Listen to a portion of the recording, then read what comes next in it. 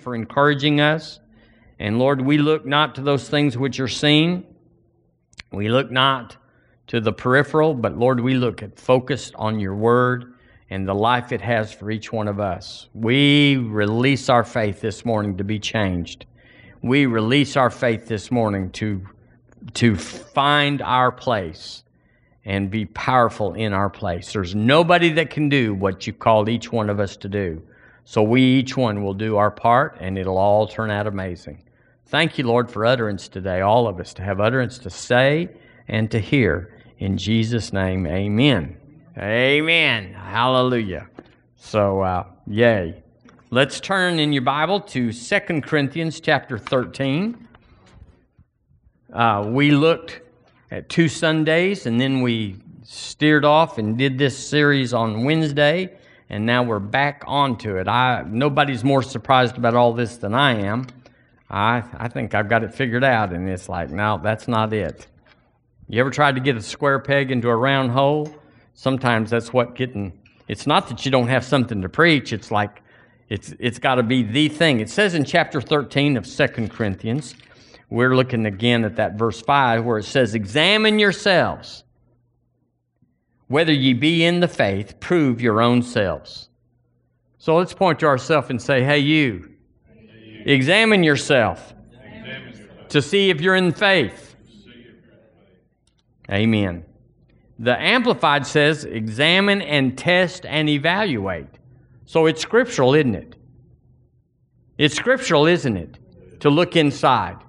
It's easy to look at what everybody else is doing or not doing. We've all been guilty of that. But if we were so much more introspective than we are out there, that old saying that says that I judge you for what you do and judge myself for my good intentions. So, we got to let the Lord do the examining. It says, examine and test and evaluate your own selves to see whether you are holding to your faith. So right there we see that you could have faith and not hold to it. And showing the proper fruits of it, test and prove yourselves. Amen. So we're going to do that. We do that every service. Every message is a feel-good message, but sometimes you got to go through a little stuff to get to the feel-good part. Amen. Ephesians chapter 4. We looked at this verse on Wednesday. In verse 14, let's look in verse 15. That's Galatians. It'll never sound right. It says in verse 15, where he's talking there, don't be children anymore, but in verse 15 he says, but speaking the truth in love. And that's also what Melissa was talking about. But speaking the truth in love may grow up into him in all things, may grow up into him in all things, which is the head, even Christ. The New Living Translation, verse 14 and 15 says, then we will no longer be immature like children. Don't you know when you have children, grandchildren, you want them to be little, but on the other hand, you sure want them to grow up. We won't be tossed and blown about by every wind of new teaching. We will not be influenced when people try to trick us with lies so clever they sound like the truth. How many of y'all know that's what's going on in our culture right now? Is they're saying things that are completely adversarial and contrary, and they want us to believe one or the other. Is that right? Sure it is. And so it says, instead, we will speak the truth in love, growing in every way. Let's read that first person. Instead, I will speak the truth in love, growing in every way. One more time. Instead, I will speak the truth in love, growing in every way. So there we are. So how do you grow up? You let the word be spoken to you and me in love, and we speak the truth in love. Hallelujah. I thought it'd be hard. I thought it'd be some complicated thing that you got to go into a confessional booth of some kind and say, Father, I have sinned. And he says, well, what'd you do? And you just go through the list. And that's not bad. Confessing our faults one to another is scriptural. But it's even so easy, much easier than that to grow up, just to speak the truth in love. Speak the truth in love. So we got to know we're in love. We got to wait on our words, because how many of y'all have ever heard words truth that was not spoken in love? You remember those a long time. And who did it? 2 Thessalonians 2:10 says, "Them that perish because they receive not the love of the truth, that they might be saved." See, you and I got born again because we received the love of the truth. At the new birth, inside of you, faith, love, peace, all those things that were downloaded in us. Another thing that was downloaded, according to this scripture, is I got the love of the truth put in me. Dr. Cole always said, you can lead a horse to water, but you can't make him drink, but you can salt his oats. Well, that's what we want to do. Every service, every time you turn into your word, every time you go to prayer, Lord, salt my oats, because hunger is the prerequisite. It is the door to power. You will not have any more next year than you did this year, except where you got hungry. You can think back to when you got baptized in the Holy Ghost. It wasn't because it was exponentially reasonable or there was great benefits. You just were hungry to have more of God. Whatever He's got, I want. If He's got more, I want more. We didn't even have to know what it meant or what the cost of that would be. We just were hungry. And God wants you and I to hunger, and so He put into us what Thessalonians calls the love of the truth. The love of the truth. And he talks there about disputing things that are not the truth, and discerning that and dealing with people that tell us something that is trickery or lies so clever they sound like the truth. So we're always having to discern the truth. The Word says in Hebrews 4 that the Word of God is quick and sharp and able to discern between the soul and the spirit. So we have to be filled with the Word to even know if there's a lie out there or tricking us. So I put down here that the new birth deposits the love of the truth inside of us to make us grow up. Because there's lots of information here. You ever heard a sermon and someone says, what was that message about? And you go, I don't know, but it was good. See, that's not a love of the truth. You're just kind of going through a dutiful sitting in front of somebody in church saying, God, I want you to know I showed up, and then fall over and go to sleep or whatever. It's the love of the truth. Love of the truth. I will grow no further than my love of the truth. My hunger is my filter, my break, my boundary, my border, my parameter, my encumbrance. It limits me. If I can't get hungry, it doesn't matter what is going on. That's why we say that revelation can't be taught. Revelation is caught. It's something that you see and you seize, and you may have heard it 100 times, but you got hungry, you got open, you got willing, you got the call on your life said, we got to have some equipment to do this, and so we get that. The truth is the unborn victory of God's blueprint for your life. It's like, well, where's truth? It's in here, and it's coming out. How will it come out? You'll see victory in my life. You'll see my life coming to pass like the Word says.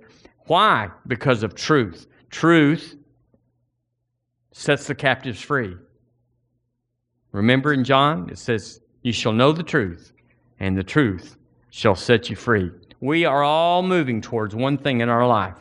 Some of it's security, some of it's peace, some of it's well-being, relationships, but all of it comes back down to being free.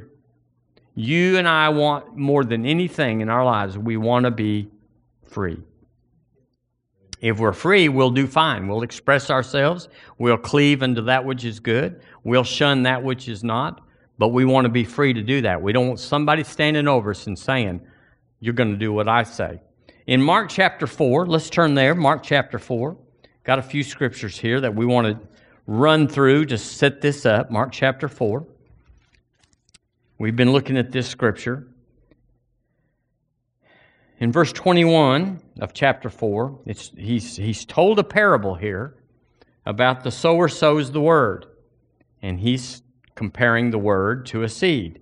In verse 21, he said unto them, is a candle brought to be put under a bushel or under a bed, and not to be set on a candlestick.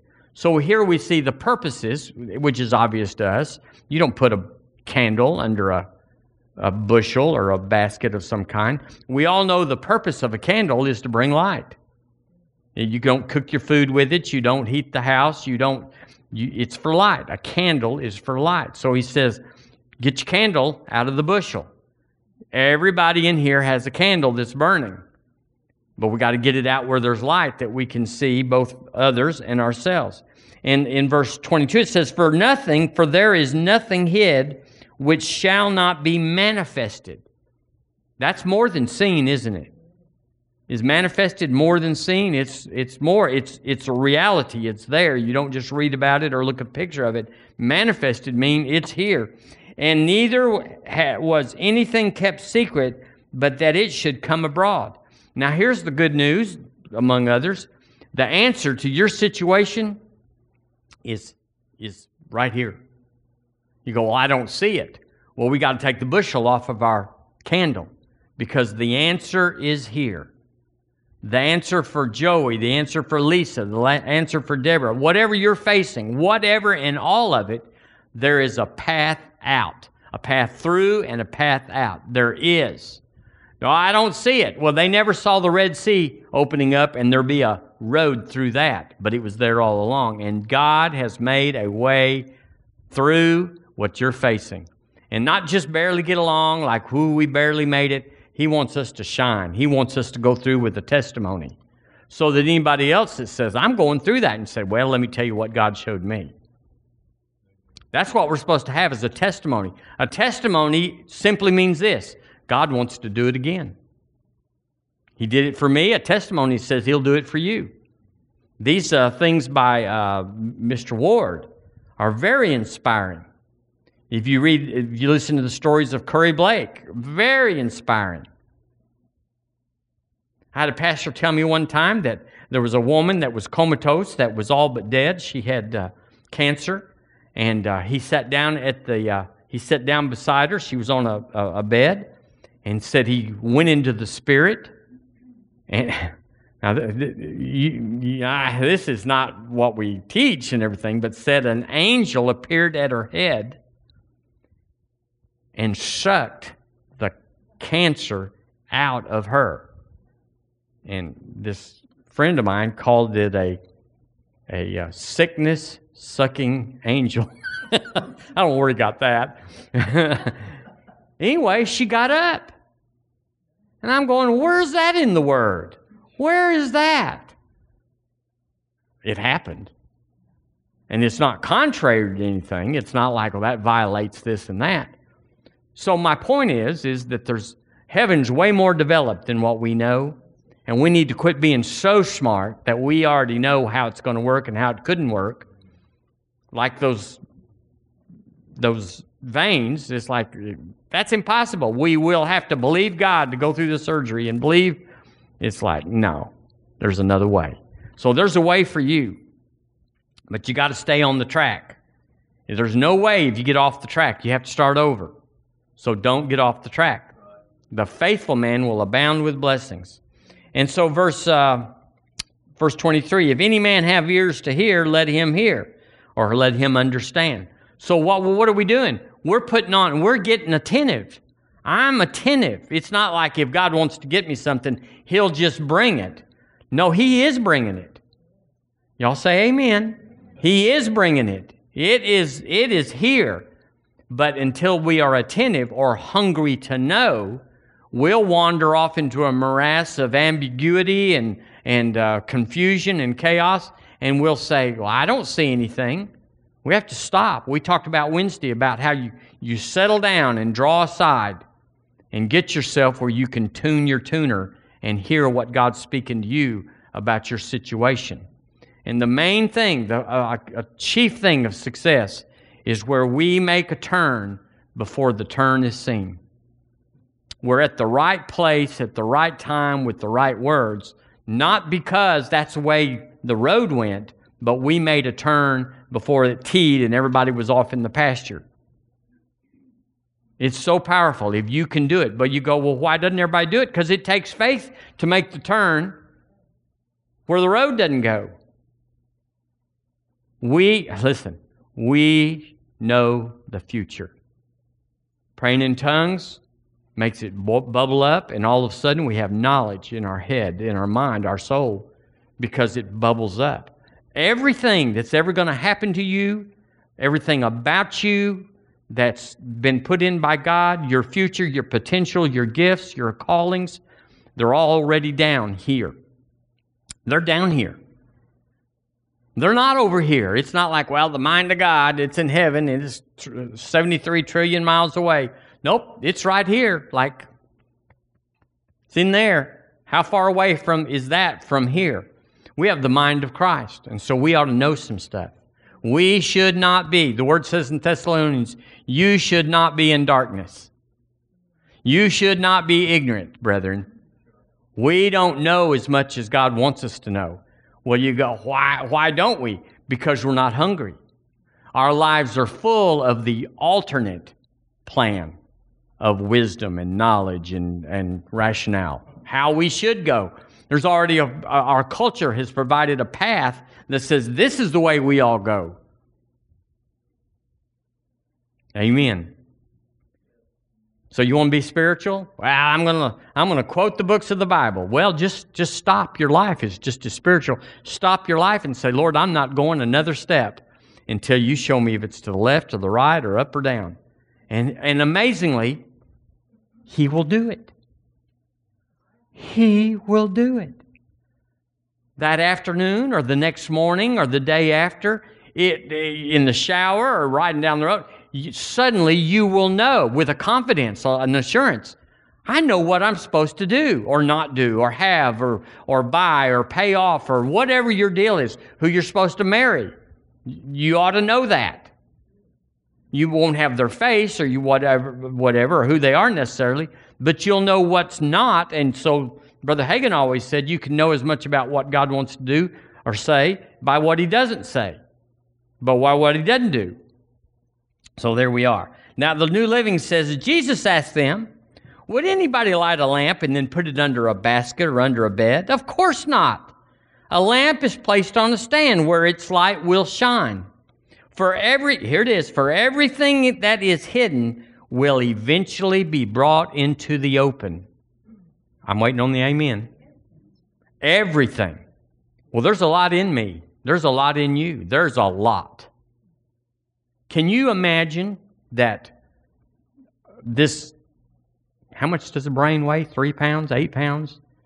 Not much. That you can recall things that you did as a child, that you can recall things that your father or mother said, or that a friend that hurt you and said something ugly, you know what the situation was. You can recall. We can all go back. An amazing. Sometimes we forget details and say, I don't remember that, but other things we're sharp on. Is that right? And if someone rolls their eyes at us, we didn't miss that. That wasn't just we saw it and we know exactly what it means and we can interpret it and we have a course set for us, either to forgive them or to walk away or whatever. We are amazing. And guess what? God knows more than us. Everything we know is eclipsed totally by what He knows. But we can tap into the server, as it were, the Father server. We can tap in with our remote down here. I just thought of this, so hallelujah. And we can tap into the main server. You know, they say that Google knows more than God. Well, Google knows a lot, I guess, but not more than me. You're like, well, tell me something, well, I have to tap in. I have to do a search. I have to say, Lord, what about me? Where am I supposed to live? Where am I supposed to work? Who am I supposed to marry? Or wherever you are, whatever you're doing. Am I supposed to marry? Or am I supposed to live in Tuscaloosa? He'll tell you. It won't be a booming voice, but He'll tell you. And all of a sudden you'll know. And you can check that one off and say, check. Now next. We are not ignorant. We are not in the dark. we have the light.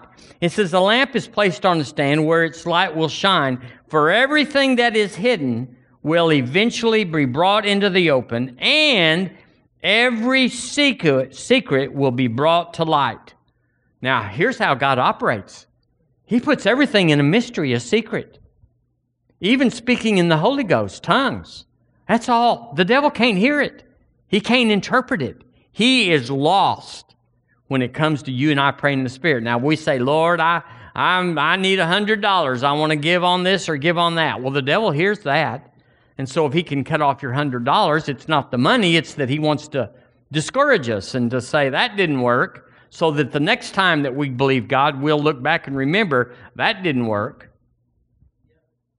The devil doesn't want to kill you for you. He's trying to make a testimony that God can't keep his own. He's trying to say you never know what God's going to do. He's trying to say that sometimes cancer comes and sometimes we make it through, but God has other plans and and we get squirrely doctrine. Real squirrely doctrine. And it causes us not to believe God. It causes our faith to fail.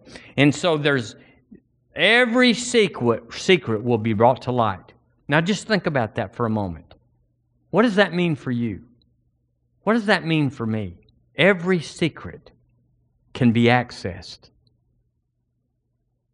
I'm limitless. If I know what God knows, and that's only about me, He's not going to tell you about everybody else. Well, let me tell you a little secret about them. This is what they were doing in 95, and you won't know anything like that. Praise God. But everything about your life, you can know. Why wouldn't you? Well, you would not believe that you could know, or that you wouldn't access what you believe you should know. In other words, you got to engage it. You got to put it in there. Okay, he goes on and says, anyone with ears to hear should listen and understand. Then he added, pay close attention to what you hear. The closer you listen, the more understanding you will be given. Here it is. And you will receive even more. So it's exponential, isn't it?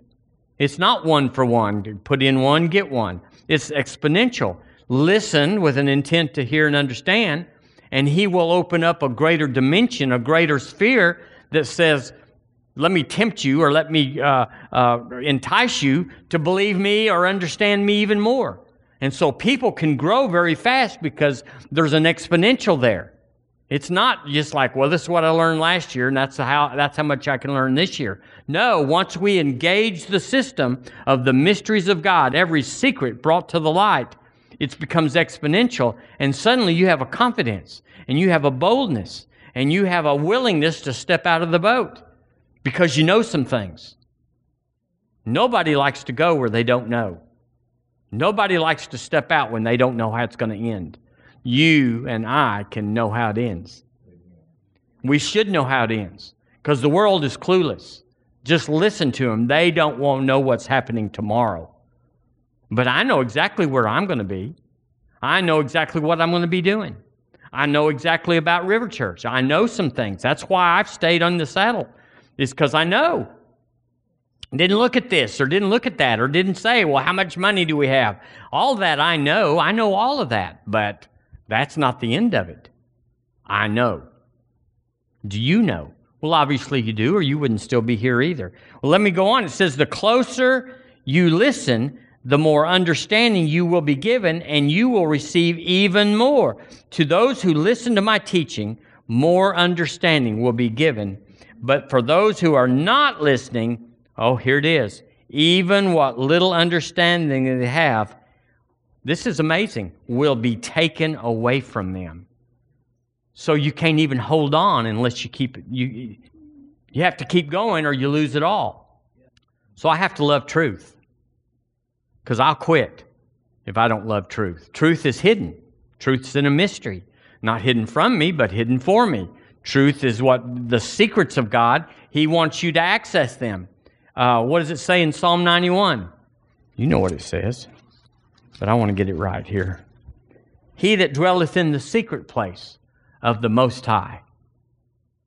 That's the unconventional place. That's the inobvious place. That's not the common or the gathering or where everybody goes. It's the secret place. Father, I'm your son. I'm your daughter. I'm going into the secret place to find out what you've already planned for me, the blueprint, the course, as it were. What I'm getting up here on Highway 33 and Highway 69. Which way do I go, so to speak? And he'll surprise you sometimes. Yea. I will save the Lord. He is my refuge and my fortress, my God. In him will I trust. Well, yea. So but for those who are not listening, do y'all know these people? Even what little understanding they seem to have will be taken away from them. I know them. That's the rock people. Dumb as a rock or dumb as a stump or whatever. So he's telling us here that when light or truth hits the heart of a believer, that things start shining. It illumines the path. Well, we didn't even know there was a path. Certainly the Red Sea was an unexpected revelation. God said, just lift your staff, son. Just lift the staff.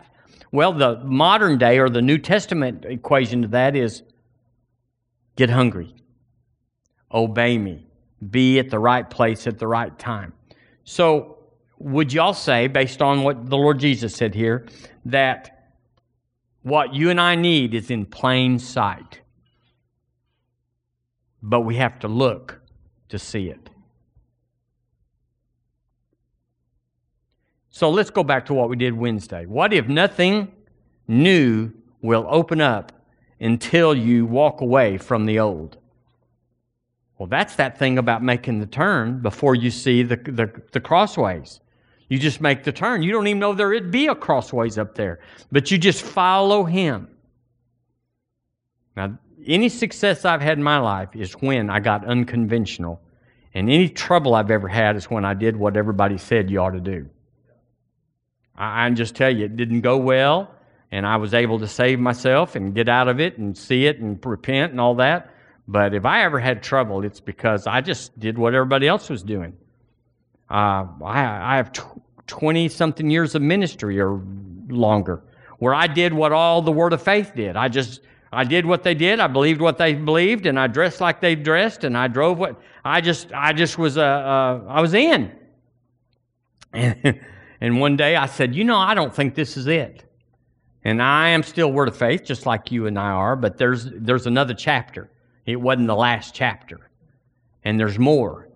And we go over that all the time. So what if the new won't open till you walk away from the old? Well, that would require faith. That would require you to know something and do something before there was a decision that had to be made. Before the rent's due on Sunday and your tithe. You want to pay your tithe on Sunday. What are you going to do? Well, you already know in advance what you're going to do. You're going to decree a thing, and your rent's going to be paid because you're bringing your tithe. Now, that's me. Do what you will. But that's how I am. But I grew into that. It was an exponential thing. So I wrote down this. The world says, when I see it, I will upgrade to it. When I see it, I will upgrade to it. Yeah, I'll take that job now that I see it, and I'll buy that house now that I see it. But in the Spirit, we find what is hidden. In other words, we're not in trouble saying, we got to have some relief here. We got to get something better. No, we just find the thing that's already there. Martin Bazzi always said, when nothing's working, step back and see where God's already knocked the hole in the wall. Because it's there. Say it's there. Let's do it better. It's there. It's there. And this may hurt your feelings this morning because you go, well, I was a dummy for all those months and years. It was there and I didn't know it was there and I went off the edge. Boy, that's me. I've been off the edge a bunch. Not anything that's just for me, for my walk, just like it would be for your walk. Things that you would hold yourself to say, I can't do that anymore. Most people would say, what? I do that and can't wait to do it more. But for you, it's sin. That's how that is. So what will revelation look like? What will the light shining look like? Well, it won't be reason or logic necessarily. It doesn't mean that it's always just completely, well, if this is logical, we'll go this way because this is crazy, that must be God. It doesn't mean that at all. But the light is supposed to shine like these or bicyclists or whatever that have a little light on the front of their bike. Well, it's not for them so much to see, but so they'll be seen. As you know, as a headlight, if you ever look at a picture of a city or a highway from up top, the headlights don't shine out very far. How far do they shine? Just enough to drive into them. It's not like, well, I'd go 3 miles out. No, they don't. They just go 60 feet or whatever it is, because that's all you need to see. Well, the light that you and I are walking in, the mystery that's revealed, is not forever. The faith part is to say, I see a little bit, and I'm going to walk to that. Oh, now I see more and walk to that. That's what happens when you prophesy. You don't ever know the whole thing. You just have the first whatever, the first words, the first sentence, and you start getting out there and saying, here's what God's saying. It's kind of short, but all of a sudden, He shows you more, and you just keep going and keep going. And do y'all get this? It's faith. It's not because you feel good or confident like the world. We looked in Exodus, and we won't go there again this morning, but in Exodus chapter 18, Moses was judging all the people. He was the supreme court. He was the appellate court. He was the justice of the peace. He was his neighbor of everybody, and everybody was getting worn out because they had to wait in line all day to put their case, and he was wore out. And Jethro came by and he said, the good thing that you do is not good. Good thing you do is not good. So we know there's good things that are not the best things. It was good. And that is the hardest thing for Christians, anybody, but even Christian, is to give up what's good and go look for the best. But you have to have an eye for excellence. You have to have a desire for excellence. This is okay. It bailed me out. I got one nostril above the waves, but this isn't swimming. This isn't getting somewhere. And so the world learns by tribulation. They get whooped down. They get beat up. They're just in such pain. They finally say, okay, I'll learn something. I'll pay attention to what you have to say to me. But we're not that way. We don't wait till we get to the end of it to say, I'm teachable. We get up, we're blessed, we're happy. Everything's going my way, even if it's in a good realm. And we say, that's not enough. I'm going up. We're not waiting for pain and suffering and inconvenience. We're saying, I'm a child of God. Bless God, this isn't it. It's better than where I was, and I'm on my way, but I'm not going to park here. I'm going to keep going up. And the Bible says, the Lord Jesus said, when you have ears to hear, then you'll get more exponentially. And if you don't have ears to hear, you quit listening. He said exponentially, even that which he thinks he has will be taken away. So you see Christians that just mediocre. Praise God. Where were we? So we're called to do things that are unconventional. And so I came up with, the Lord gave me this and said, I want you to start doing what only you can do. Now, I was down here Friday. I was down here all week. And I can paint, I can hammer, I can lay carpet. I can do everything anybody else can do except electrical. And I just don't want that thrill. But I can do anything. And so I was down here, and usually I would come down here by myself and just say, I got this, and I'll spend all day. But I hired somebody. But he didn't know what we wanted. So I did what only I could do. Even though I was tempted to go in there and swing that brush and nail that nail, I just told him, I want this nail here, and I want this brush on this. I did what only I could do because there wasn't anybody else that could do it. But I was tempted. I was like, I want to help.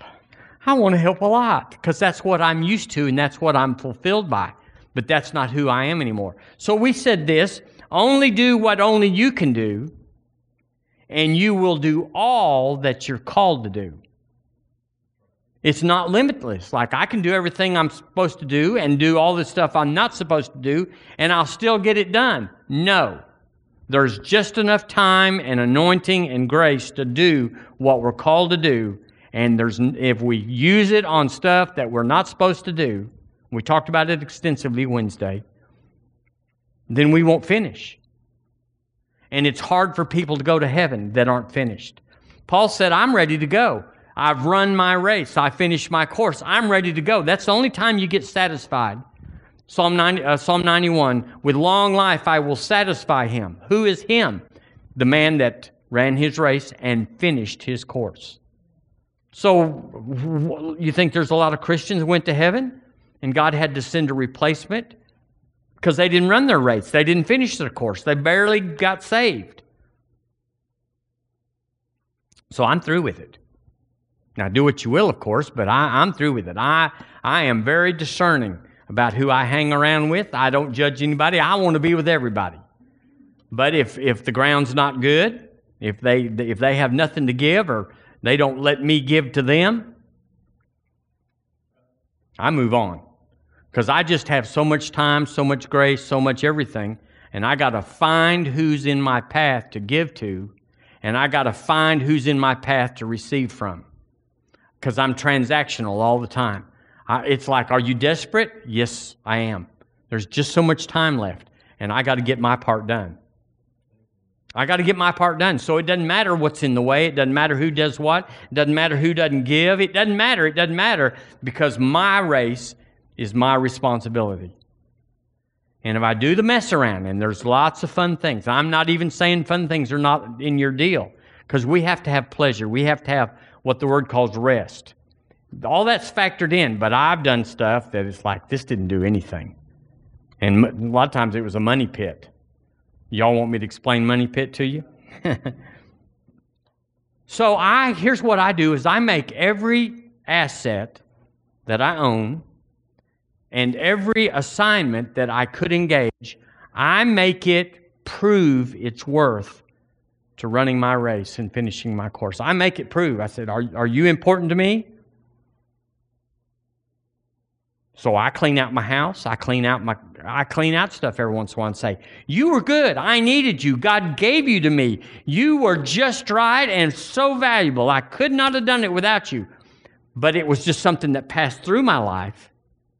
And it's not going with me anymore. But it did pass through. God dropped it off. But I chunked that little darling. I'm gone.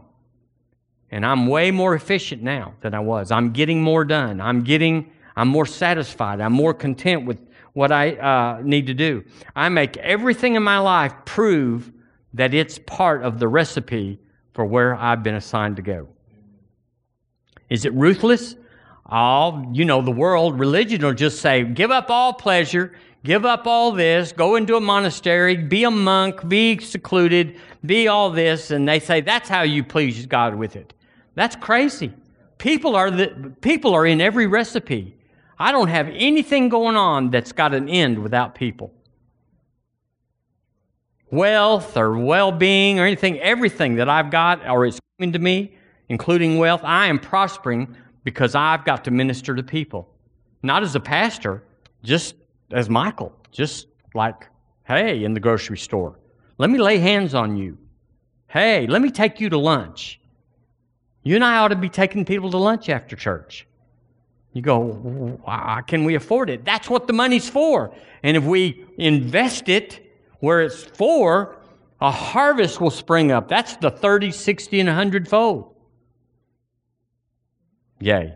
Matthew chapter 19. I've been 3 weeks trying to get to this scripture, and I just keep rehearsing, and we don't ever get there. But we're talking about doing what only you can do so that you will do all you're called to do happier. Do only what only you can do so that you will do all that you're called, the race you're in, the course you're running, you're called to do. It says in Matthew 19, you know this story. Let's go to verse 16. It says, and behold, one came and said unto him, Good master, what good things shall I do that I may have eternal life? He's asking a question. It's straight up, isn't it? It demands an answer, and the Lord's going to answer him. He said, well, why callest me good? And then do the 10 commandments. And verse 19, he said, verse 20, he said, the young man saith unto him, all these things have I kept from my youth. What lack yet I? And Jesus said unto him, well, if you're really hungry for God, and if you really want to do the will of God, it's not all those things that you think you're doing, keeping the 10 Commandments. Good boy. Attaboy. But he said, if thou wilt be perfect, go and sell what thou hast. Now, why would he say that? We call this man the rich young ruler. He had lots of stuff. Lots of stuff doesn't bother everybody, but this man had a stronghold in his life about his stuff. How do you know that? It says, give to the poor, and thou shalt have treasure in heaven, and come and follow me. But, you know that word but is going to tell you what didn't happen. But when the young man heard that saying, he went away sorrowful, for he had great possessions. So what can we say about that? We could say that this man didn't want more than he thought he already had. He wasn't willing to give up. He wasn't willing to invest. He wasn't willing to make the turn. It wasn't logical. It wasn't reasonable to make the turn. Give up what I have? I'm happy with what I have. Except I was asking you how I can be happier, because I'm not happier with what I have. Yeah. And so it's like Jesus called him out. It wasn't money. It wasn't money. Don't be thinking that if I go to the Lord and say, what can I do? He's going to say, give me all your money. Give me all your... No, that's not. He doesn't care about your money except when we care about it. That's how he deals with money, is how we deal with money. And if you say, Lord, everything I got is yours, I'll give it, I'll do it, everything, then he will pile it on you. Let me tell you again, he will pile it on you.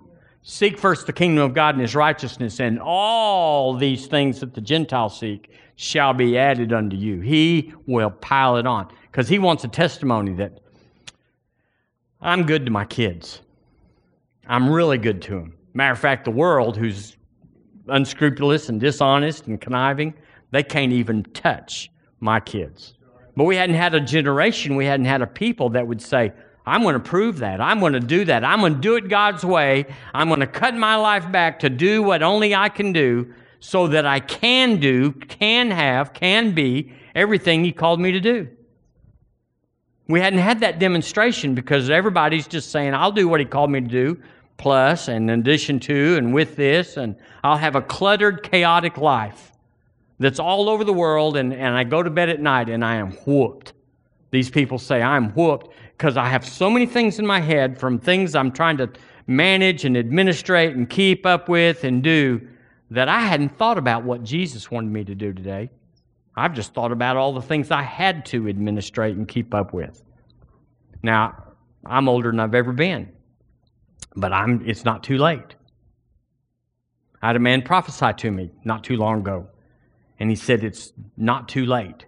He said, there was a clock over my right shoulder. He saw me in the spirit, saw a clock over my right shoulder.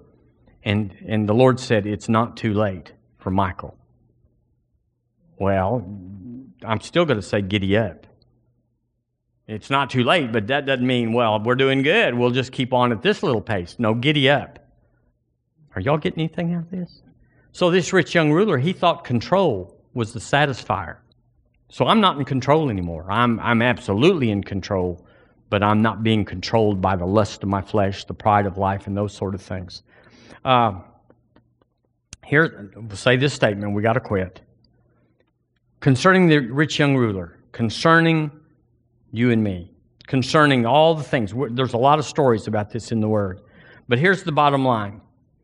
This man did not know what to say no to, because he didn't know what to say yes to. There will be a lot of things that will show up in your life, and you'll have to say, is that a yes or a no? But none of that stuff will ever come into your opportunity realm, your potential, unless you know what to say yes to. So when a football team or a basketball team goes out there, they always have a strategy. They call it the game plan.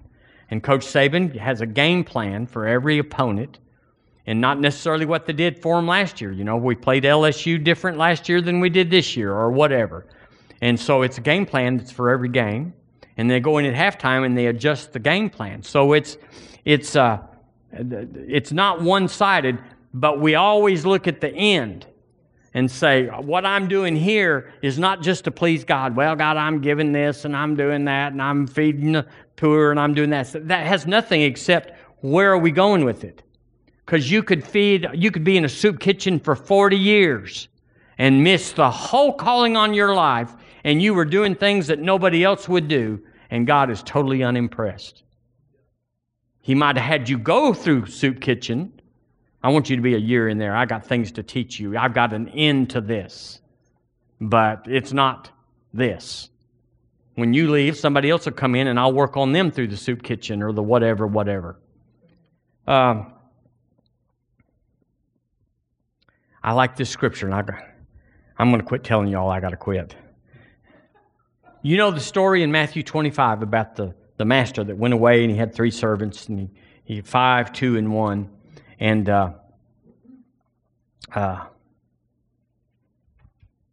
in verse 28, after that's over, he said, "Take therefore the talent from him," y'all know the rest of it, "and give it unto him which hath 10 talents.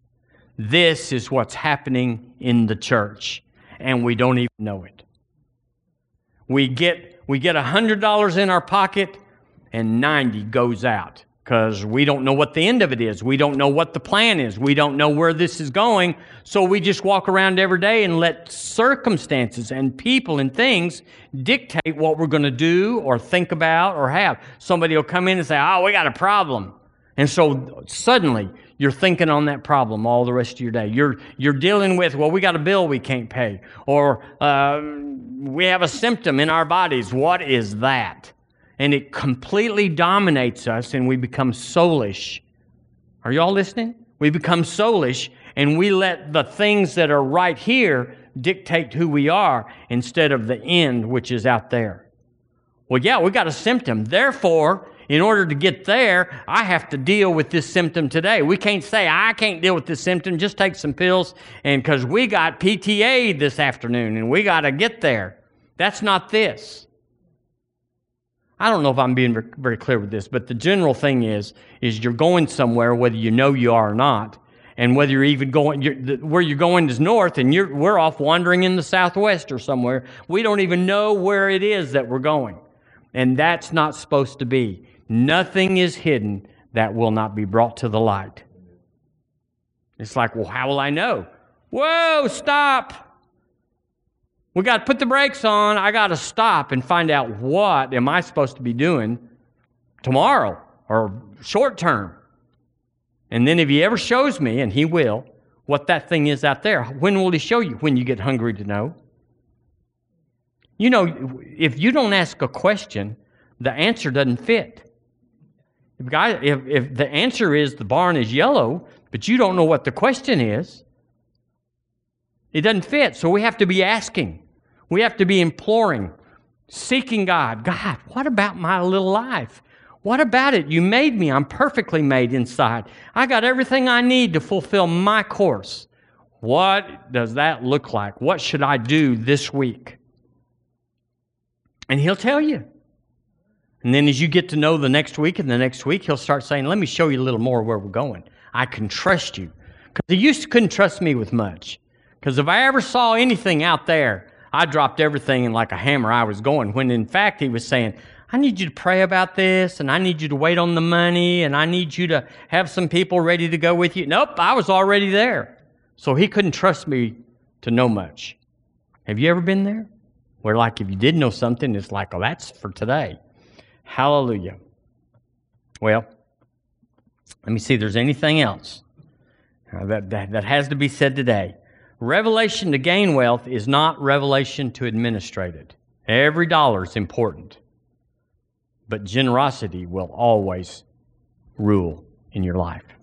So this rich young ruler, he had the revelation to gain wealth, but obviously he couldn't administrate it because he wouldn't part with it. He was in that wealth. In other words, I can't give this to the poor because I'm in this wealth. I'm in it, and I can't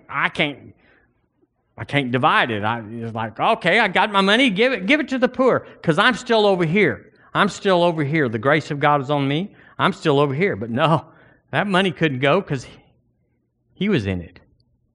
Praise God. Isn't Jesus wonderful? It's deeper than we thought, more complicated than we thought. But on the other hand, if we just let it settle in, it's easier than it's ever been. I can rest because there's nothing depending on me except to ask Him what depends on me. And He'll tell me, this depends on you. I need you to be here, do this, take this course, drop this course. Believe me for $1,000. Why, Lord? Just believe me for $1,000. I'll show you where it goes once you have it. You go, why would He do that? Because we get involved in the end of it or whatever, and it messes up our faith. Lord, I thank you this morning that you're helping us. You're helping us. I don't know how, Lord, this morning that you helped us, but I believe something, everything came out, so somebody got something out of all of it. Thank you, Lord Jesus, for helping us. You said you lay help on him who is mighty. Lord, in you we are mighty. Jesus in us, greater is He, and we are mighty. So we ask you for help. Help financially, help in our bodies, help in our relationships, our families. Help, Lord, in our job, our employ, our business. Help, Lord, to know what to do with our time. Help, Lord, just help to know who to spend our time with and who to walk away from for a season at least. Hallelujah. We thank you for wisdom that works, but revelation is key. We are revelation magnets. We decree a thing, and it's established unto us. And Lord, the light shines upon our way. Thank you for the light, Lord. In every heart this morning, whether we're here or there, use your faith to be hungry. Go past feelings. I don't feel hungry. Go read the Word anyway. Well, I don't feel hungry. Go pray anyway. I don't want to go to church today. I just don't feel like going to church today. Go anyway, because you'll get hungry, and everything will become exponential after you and I get hungry, after we have a thirst for the things of God. We dominate our flesh. We dominate our past. We dominate traditions. We dominate the lie that's got into our head and say, I will live for God. In Jesus' name we pray. Amen. Woohoo! Amen.